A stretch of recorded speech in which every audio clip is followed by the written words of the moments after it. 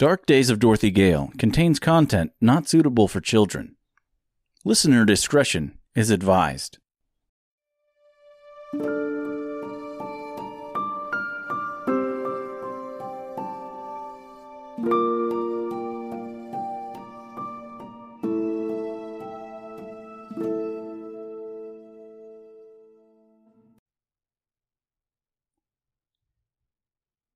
Dark Days of Dorothy Gale, Chapter 48, Glinda, Part 1. Glinda was a powerful witch. She was more than just a powerful witch. She was the most powerful witch. Dorothy, Mr. and the Lion all woke up to find themselves in a large white throne room. It was nearly identical to that of Joseph's in Emerald. Dorothy rubbed her eyes and looked at Mr. and the Lion. Both looked just as exhausted and disoriented as her. "What happened?" asked Dorothy, rubbing her eyes. "Where are we?" "You came into my home," said a child's voice. The travelers turned their attention to the throne in the center of the room, only to see a young girl sitting before them. She was wearing a shimmering light blue dress. Her hair was long and silky, and it waved through the air as though it was weightless or underwater. And it was constantly changing colors. Blue, then green, then yellow, then pink, then orange, then purple, and so forth. Every color imaginable was present in her hair at some point or another, and none stayed longer than a second, if that. Her face was round, and her skin was fair. Her eyes were large and green, and resting on her small, pretty nose was a pair of silver-rimmed glasses. "Are you?" Dorothy asked cautiously. "Glinda?"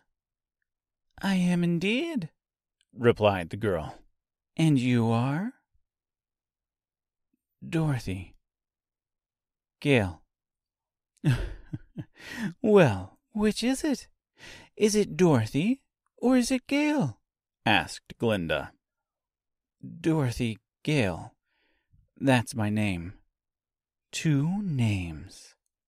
And both of them far older than you," said Glinda, looking her up and down. "To be fair," Dorothy replied, "you don't really have much room to talk on that front either." She laughed a little. "You aren't quite what I was expecting." "Oh? And what were you expecting?" Glinda asked sharply. Dorothy did not mean any offense, but realized she may have just inadvertently crossed a line. "Oh, nothing. I mean, I was just expecting someone a little older," interjected Mr. in an attempt to save Dorothy from an awkward answer. Glinda was silent for a moment. "I take many forms," she said as she rose to her feet. She straightened her posture and began to age rapidly. She grew several feet as she transformed from child to adolescent, to young woman, and finally to old woman. Wrinkles formed on her face and arms. Her eyes sunk in. Her lips grew thin and narrow. Her skin sagged and loosened from around her bones as her hair fell and turned a translucent white. Her spine cracked as she was forced to hunch over, and her arms retracted as her hands became nothing but arthritic claws dangling in front of her. "Is this what you were expecting?" she asked. "Sorry," said Dorothy. I didn't mean to offend you." "No one ever does, child," Glinda replied, squinting her eyes through her glasses. "They just do." Dorothy's heart began to beat faster and faster as her feet stepped back one after another. She watched as Glinda transformed in reverse back to her childlike form before returning to her throne. "I've been watching you, Dorothy Gale." "Watching me?" Dorothy replied. "I see everything that happens in Oz. Well, almost everything." Glinda drew another breath. "I could not see you in the Greys, though I know you killed Mombi and Krista." Dorothy swallowed. This was not the meeting she was anticipating. "I know this because you went into them and came back out, and even returned with company from one of them." She paused and watched Dorothy squirming and looking away. "So, I can only assume you are here for my life as well. Is that correct?" "No, God, no!" Dorothy burst out in an attempt to keep herself in Glinda's good graces.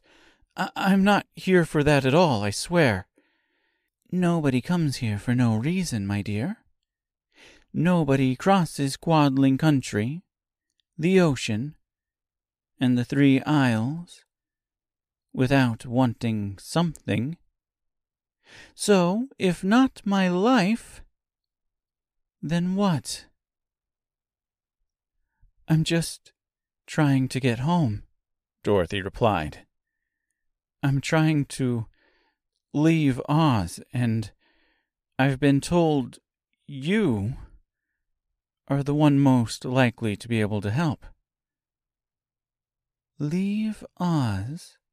asked Glinda contemplatively. "And to deliver a book to you. The wizard said it was meant for you." Nervousness still filled Dorothy's voice. "A book? From Joseph?" Glinda's face lit up as she smiled uncontrollably. "Well, it's actually from I haven't heard from him since, well, I do not even remember when the last time I heard from him was." "Well, let's have it. The book, that is." "Wait a minute," Dorothy said. "What about getting me out of Oz?" Glinda's smile disappeared instantly. "Are you serious? Who do you think you are talking to? You think you can just come in here and order me around? Or try to cut some sort of a deal?" Dorothy stood tall and took a chance. "I have killed 2 witches so far. I don't want it to be 3. Glinda once again rose to her feet. As she walked to Dorothy, she grew into a young woman to better look the traveler in the eyes. She stood face to face with her, so close they could smell each other's breath. "I will get you out of Oz. I promise you that." Glinda backed up and looked at Dorothy. "Now, the book, please." She held her hand out and waited. Dorothy set her backpack down and reached in.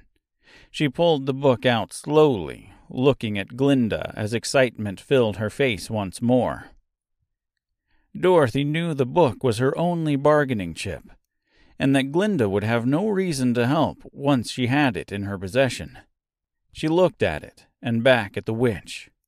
Against her better judgment, she handed it over. Glinda grabbed it from her hand like a hungry dog getting a scrap of food. She looked at the cover and seductively caressed it. "It's been so long, my love," she said tenderly. "Why have you not written sooner? I would much prefer 100 letters to one book." Dorothy and her band of travelers watched with curiosity. The woman was insane, and insane meant unpredictable. "Okay," said Dorothy nervously. "You have the book. Now, how about helping me get home?" Glinda ignored her, still infatuated with her newfound reading material. She opened it up and thumbed through the pages. She quickly snapped it shut and threw it down at Dorothy's feet. "Is this some kind of a joke?" she asked, looking at Dorothy with contempt. Dorothy knelt down and picked up the book herself. She thumbed through the pages with disbelief. "I don't get it. Why? Why would Lothor want me to deliver an empty book?" "Lothor?" asked Glinda. "You said it was from Joseph." She began gasping for air and clenching her chest. "Joseph said it was probably meant for you," said Dorothy, trying to erase any sense of wrongdoing from her conscience and keep any kind of blame away from herself. "He said Lothor probably meant it for you, but likely did not expect me to make it this far. That Joseph would have a better chance of delivering it. That's why he sent it with me to Emerald." Glinda was not paying any attention to what her visitor was saying at this point. She was pacing back and forth. Her breathing was becoming erratic, faster and heavier. "Lothor figured it out. He knew. He found out how to do it. This book was indeed meant for me. And that means..." She looked at Dorothy, still standing with the book opened. Her eyes grew wide. "Close it now. Close it. Close it, damn you!"